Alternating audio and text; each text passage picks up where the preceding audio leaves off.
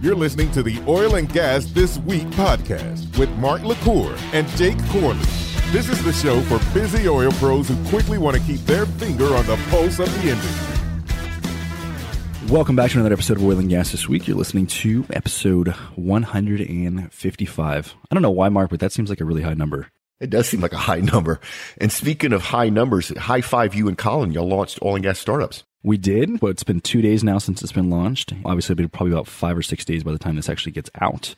Super excited about the reception that we've gotten so far. I've gotten a lot of 5-star reviews and ratings and stuff. So I'd love for you guys to go check it out. Let us know what you think. If you know anybody that you'd love to see on the show, or if you run a company, whether it's an E&P, a tech startup, something, and you think that you have a great story to tell, just feel free to reach out to us. Yeah, and if you go listen to the show, which I actually went and listened, right, and they're great, leave them a review. It takes a couple of minutes, and in this very early stage of the podcast, if you want to support Jake and Colin, the number one thing you can do to support them is leave a review on iTunes. So please, existing audience, even if you don't like Jake and Colin, which I don't know how you cannot like them, go listen to their show. Their show there's really haters, good. Trust me. I got them too. So, and just leave them a review. Let's help them get this thing. Let's help them knock it out the park with us, because it's a really good show. Speaking of good shows, we got a review, Jake. Great show from Oilfield Express. Mark and Jake do a great job providing high-level updates and newsworthy events in the oil and gas industry, along with informed commentary and interpretation. So big shout out, Oilfield Express. Thank you for the review. We sincerely appreciate it. If you would like to support this show, after you leave a review for Jake and Colin's new show, Oil and Gas Startups, leave us a review in iTunes for this show. We'd really appreciate it. Ready to get the news stories? Yep. All right. So obviously we've seen oil prices have hit a 4-year high. I think we got as high as 85 for Brent, and was it 75 for the WTI. We've seen a little volatility over the past few days. It's dropped down about another $5. So global economists are kind of thinking, that we may be trending towards $100 oil. So just this year alone, we've surged more than 25%. And so investors are betting on a return to triple digits could be just around the corner. So who are the likely winners and losers at $100 oil? We've talked a lot about, it seems like $70 to $75 oil, kind of everybody wins. But as the price goes up, that doesn't necessarily stay the same. So Trump's administration is scheduled to impose some crude sanctions against Iran on November 4th. And those sanctions are widely expected to have an immediate impact on, obviously, Iran is OPEC's third largest producer. So we're kind of curious to see exactly how that is going to affect the market. They're saying that it's going to take anywhere from 500,000 barrels per day up to 2 million barrels per day offline in the coming weeks. And so, Mark, well, first off, I guess my first question is, how do you feel like this is going to affect, obviously, global prices? And then secondly, who do we think is going to be winning and who's going to be losing at $100 oil? Yes. So I don't think it's going to hit $100. And if it does, it's going to be a short time period. The thing that they don't talk about in this article is what type of crude this is. This is heavy complex crude. This is the stuff that U.S. refineries love. So what I think is going to happen is, as we inch up in price, you're going to see other heavy complex crudes that aren't cost effective be able to enter the market. So think of things like oil sands. And if the poor country of Venezuela ever gets their act together and gets a new government in there, even some Venezuela production. So I think you'll see, as it inches up, you'll see the heavy complex crude from Canada enter the market and grab some market share. But I also think you'll see Texas go, you know what? Let's just ramp up some more production. We got enough oil, enough hydrocarbons sitting in the ground that nobody's tapped into yet. So you hear people talk about ducks, that sort of stuff. This will actually financially incentivate them to actually go in production. So I think one of the things that you can see happen as prices keep ratcheting up is you're going to see more production from other parts of the world into the market to take up that space. And who wins at $100 a barrel? Everybody that sells oil. Who loses? Everybody has to buy oil. So that's where that's going. So, the U.S. would win at $100 a barrel. The OPEC would win at $100 a barrel. Russia would win at $100 a barrel. And then the countries that would be hurt by it, countries like, Japan and Mexico and India and China, so it's going to be interesting to see where this thing goes. I'll go on record saying now, I don't think it'll hit $100. And I'm going to go on record saying I hope you're wrong, because obviously we operate now. So I do think it's going to keep climbing, though. I really do think for the rest of this year it's going to keep itching up slowly but surely. Yep. So to be determined. Obviously, this is what everybody watches. So we'll keep you guys posted on that. Next, GE shares soar after GE completely dumps John Flannery, CEO. So John Flannery was CEO and chairman for, I don't know how long. I think it was a year or so. Maybe a little bit longer, but pretty much to kind of give you guys a little bit of context, he was saying that they wanted to completely sell off Baker Hughes and wanted to completely remove themselves from oil, and they wanted to focus on the medical, aviation, and renewable energy portions of their business. We kind of still see some talk about them either selling Baker Hughes GE or just maybe separating as a completely separate company. I'm not really sure exactly what that looks like. So obviously this isn't necessarily oil and gas news, but I think it could have some implications for Baker Hughes, like I mentioned. Mark, what's your take? Yeah, well, so people don't know this, but GE at some point back around 1999-ish was one of the largest companies in the world. It's worth over $600 billion back then. They've taken a steady decline. Leadership changes were needed. Do I think GE will sell off Baker Hughes? Yes. Do I think it's a good idea? No. I think it's GE going to shoot itself in the foot with that one. And Baker Hughes is just blowing and going right now in the Permian, and they're doing very well. They're doing very well globally. They've won a bunch of awards, a bunch of big contracts. I think it'd be silly for GE to walk away from them. I think GE will do it, however, and I think they'll do it from a public relations point of view. Quite frankly, their new CEO needs to come in and speed things up. What's hurt GE and the reason that their CEO got laid off is they move so slow. And all big companies move slow, but GE has to be one of the worst, and they have to learn how to be more nimble in this constant change in business world that we're in. Even if they exit with Baker Hughes, the rest of their business, their power gen, their turbine business, their medical, all that sort of stuff, the pace of change of technology is getting faster and faster and faster. And if GE can't figure out how to speed up the way they do business, they're just slowly bleed to death. And so, I didn't see this coming, quite honestly. I don't pay attention to what goes on at GE, the corporate company. I do pay a lot of attention to what's going on at Baker Hughes GE. So let's hope the new CEO, with the board's support, can actually get some changes implemented and they can start moving at a faster pace. So speaking of Baker Hughes, the Abu Dhabi National Oil Company, aka ADNOC, is partnering with Baker Hughes to turn ADNOC Drilling into a fully integrated drilling and well construction provider. So we've got some news on this deal. It says that Baker Hughes GE is buying a 5% interest in ADNOC Drilling for $550 million, placing the subsidiary's value at $11 billion. Yeah, so think about this, Jake. You have Baker Hughes GE, and the only reason I'm able to say this properly, because for years it was two separate companies, is that I was in Midland. I gave a keynote there for Baker Hughes GE, and it was drilled in me to call them Baker Hughes GE, not Baker Hughes. Think about this, Jake. This is Baker Hughes GE buying a piece of a drilling company. Baker typically works for the drilling company. So remember a long time ago, we talked about how the basic businesses in oil and gas is changing, the models, right? Where all of a sudden service companies may become operators and operators may become service companies. Here's a perfect example of that. And talk about bringing Abu Dhabi National Oil Company into the forefront when they have the technical might of Baker Hughes GE and then their ability to drill all over the world. I really think this is going to step them up and they're going to be a major player. So I think everybody should keep a really close eye on this. I think this is a marriage that is going to benefit both companies. And I think it's going to change the business model a little bit in our industry, which is a good thing. Yeah, they're saying that the partnership aims to deliver more competitive well completion times, greater drilling efficiencies, and better well economics, leveraging the improvements to seek, obviously, new business opportunities. So ADNOC Drilling currently operates 60 land rigs, 20 jackup rigs, and 11 island rigs, and it remains the sole rig provider to ADNOC. Yeah. And so Baker just got some more business in the Middle East locked in, basically. And they have a large presence there already. So good for them. All right. So let's talk about a little bit of M&A. So offshore drillers Insco and Rowan to combined in $2.4 billion merger. So it's actually Insco buying out Rowan. And so the merger will result in a combined enterprise value of $12 billion. They will span 6 continents and nearly every major deep water and shallow water basin around the world, including the Gulf of Mexico, Brazil, West Africa, North Sea, the Mediterranean, Middle East, Southeast Asia, and Australia. So the combined company will own 82 rigs, including 28 floaters, of which 25 are ultra deep water and 54 jackups, with a combined backlog worth $2.7 billion.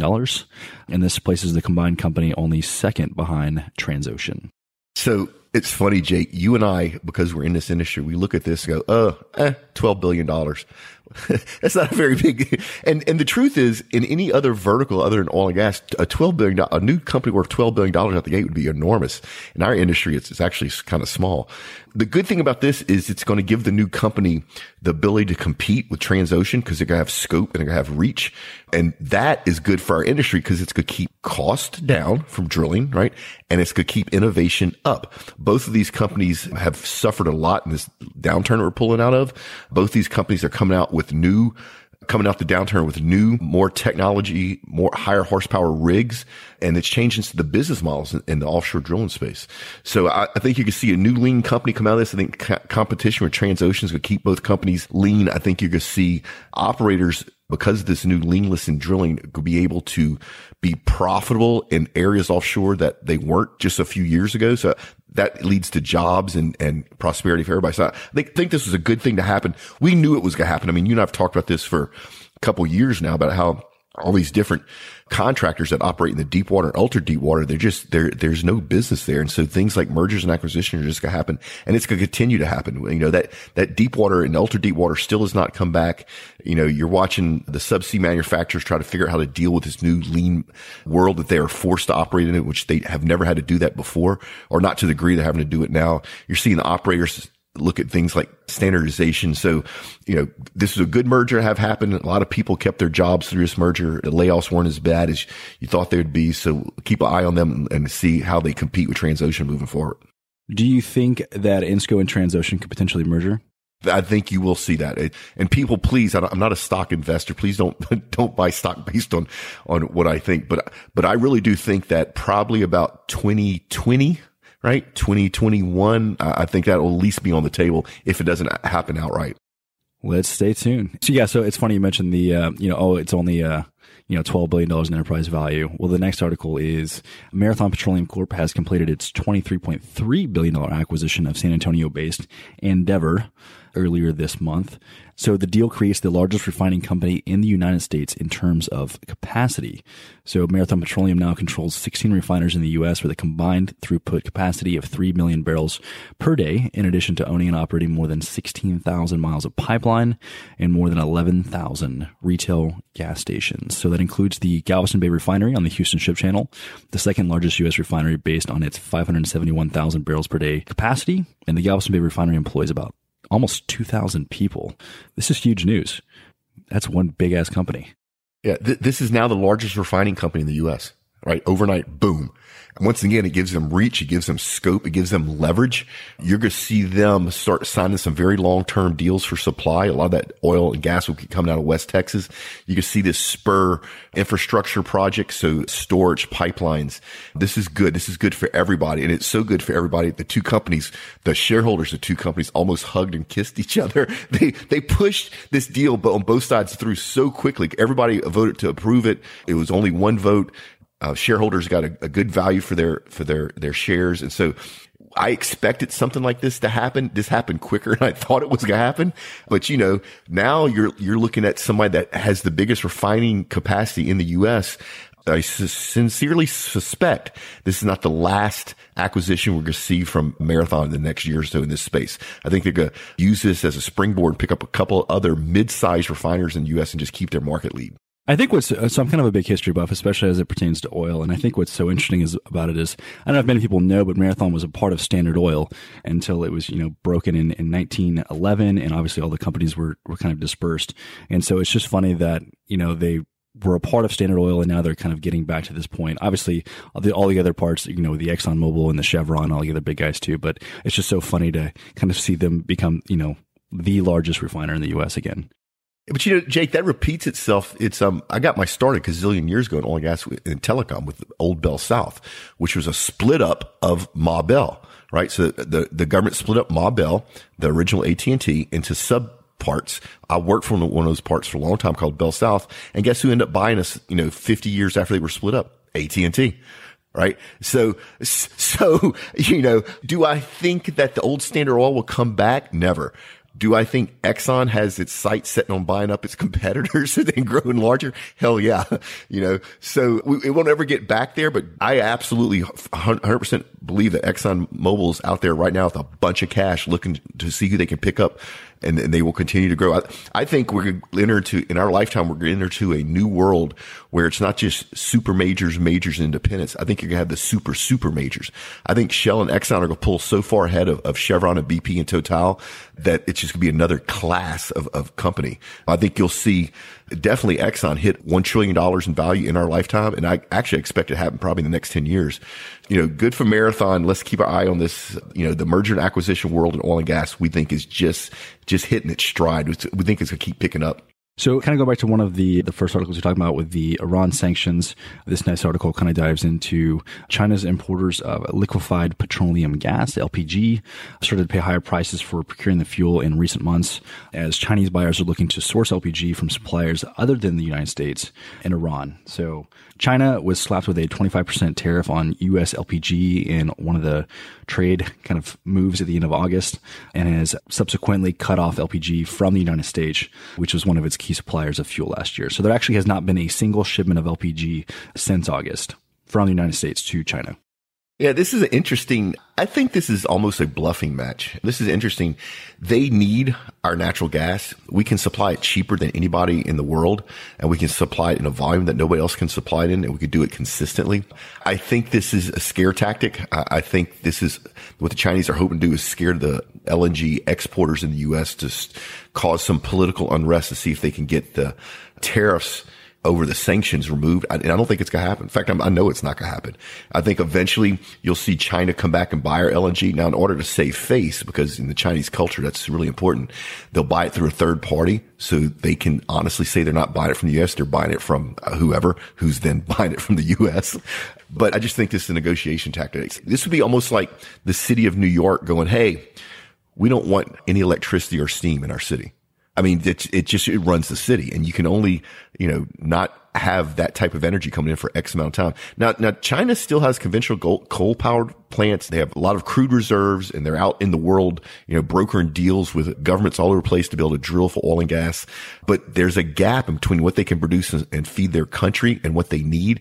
And right now we're filling that gap. And I think even with this tit for tat move, I think we'll eventually re-grab this market. And honestly, I don't think we've lost it all. Like I said, I think it's a negotiation move. I think they'll figure out a way to keep buying it from us in a way that allows them to save face.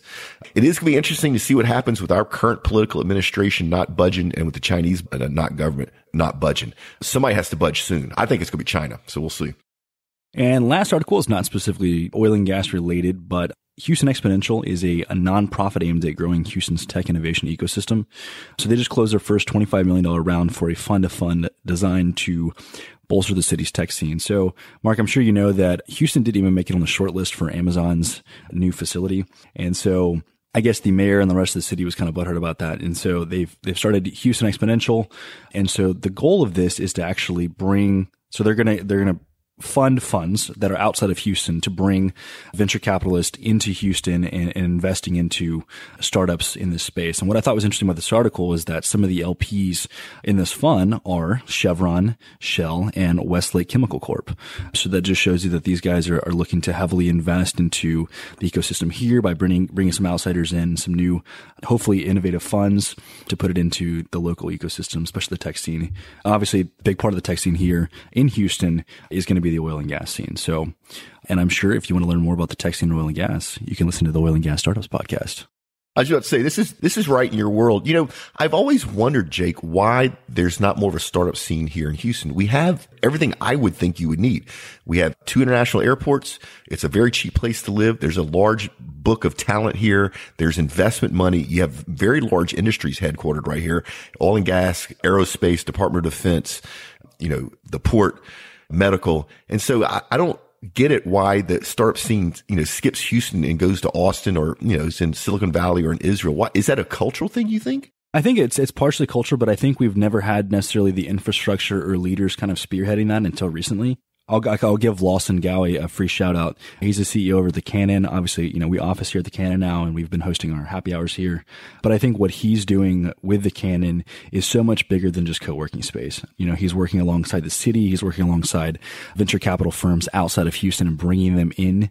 Obviously, he's giving them a space to, kind of house. For example, Capital Factory is going to have a location here at the Cannon in the new building. And so now that opens up so much to Houston startups who wanted to participate in Capital Factory's accelerator, but didn't have the ability or necessarily need or want to move to Austin. Now they can do it directly here in Houston. And so I think things like that it's what the city needs. And I think we're going to see a tremendous amount of growth in the startup sector. And obviously we're going to see a bunch here in the oil and gas space as well. Yeah, and I think culturally it's changing, and I think all of this is kind of new to Houston. We're seeing a lot more of exposure for this type of thing. It's been around in Austin for a while. Obviously, it's been around Silicon Valley for decades, but I think we're heading in the right direction. I think we have a few great leaders who are spearheading that, and so it's a really exciting time to kind of be in this space. Yeah. So what I'm hoping, because it's so easy to do business here compared to like California, what I'm hoping is that as we go down this route and as we get more mature in this startup entrepreneur space in Houston, that California, the companies here, just go screw it. We'll just all move to Texas. It just makes more sense, and we have that built into our economy as well. I mean, that would be really cool to be the oil and gas epicenter of the universe and the startup center of the universe at the same time. Yeah, it's exciting. Whenever this new building at the Canyon's, done, I just see it as being this boom and bustle, startups running everywhere, a whole bunch of them being oil and gas startups. I just see there being a lot of excitement, a lot of great events coming out of that. So yeah, man, it's a good time to be a part of this scene. Yeah. And Ewing Collins Operating Company is now headquartered there. Ewing Collins Consulting Company is now headquartered there. Ewing Collins Podcast is now headquartered there. Why don't you just move in? Oh, we're here. And it's funny you mentioned that. They're actually planning on building on-site living space. Yeah. And so little apartments, they're planning on building hotel, restaurants, they have a movie theater, they've got a library, a church, a whole bunch of other things. So it's not just a co-working space, but it's going to be a complete campus to where you really never have to leave. And they're such good people over there. I mean, hats off to them. They really are just a good crew. And we know them. We've been doing our happy hours there. We're continuing to do our happy hours there. Y'all are headquartered there. More great stuff to come between us and the Canyon, I'm sure. Let's go to the Red Wing spot since we're finished the news articles. So we quit announcing the winners, but we're still giving away a bag. Every week, people are still fighting over this darn thing. Jake and I had somebody at one of the happy hours come up and said his client had won. And could he please make sure to tell us thank you? And you're welcome, but we don't actually make these bags and we have nothing to do with them. Who wins them. We have no control. It's an independent third party that Red Wing hires to do that. But if you'd like to win one, it's really simple. Go to redwingshoes.com/podcast. That's redwingshoes.com/podcast. Enter your information. You could do this every week. We choose one lucky winner. See official site for rules and details. And then Jake, what's our rig count doing? So the Drilling Info rig count for the week is 1,150. Good solid number. Not bad at all. And Jake mentioned this earlier, our events. We have our monthly oil and gas super happy hour. It's this Tuesday, October 30th. Cindy Lee had a big shout out to her. She finally upgraded the Oil and Gas Global Network website. You can now go. There's a link called events. We'll put a link in these show notes where you can just go see the calendar and see where we're doing our happy hours. Right now, they're only in Houston, but I'm telling you, audience, we got a bunch of them coming to different cities near you for 2019. And then if you'd like to find out about these events plus more, I got a monthly newsletter we kick out once a month. Sign up for it. It's absolutely free. We take all the oil and gas events and put them in your inbox for your enjoyment. Then if you'd like Jake and I to come speak at your sales or marketing kickoff, which is something that you should be planning for if you lead a sales or marketing organization, let us know. If you're a university, reach out to us to let us know. We love to come talk to universities. In fact, I think we're going to be back at Tulane, I think the beginning of 2019. We got a couple other universities there as well. Your company event, your conference, your schools. I mean, Jake and I just came back. We spoke at the Weatherford booth at SPE, ATCE. Oh, I'm sorry. We didn't speak. We actually brought our podcast there. So yeah, there's a bunch of ways you can interface with us. If you'd like to explore that, reach out to Jake and I'll be happy to share the details. And then First Friday Q&A. We do this every month. We don't always get it out on the first Friday, but we try to record it by the first Friday. And if you have any questions you want to ask Jake and I, go to oilandgasthisweek.com, click on ask a question. And if we read your question on there, you get a big shout out. While you're there, give us your email address. We promise not to spam you. We have some marketing help, Jake, that you don't know coming on board. So I'm hoping that in the next couple months, we start kicking out some really high quality information for the people that are on our email list. And once again, I promise never to spam you. And then the LinkedIn group, Microsoft, I think, is doing a good job. There's some changes going on in the groups. They're getting better. So go join our LinkedIn group. Just type in OGGN and we pop up right away. Whew, that's a lot. Anything else you want to talk about, Jake? No, I mean, that's it. All right, let's get out of here. So remember, folks, do great work, pay it forward, and we will see you next time. Tune in next week for another informative and entertaining episode of Oil and Gas This Week podcast, a product of the Oil and Gas Global Network. Learn more at oilandgasthisweek.com.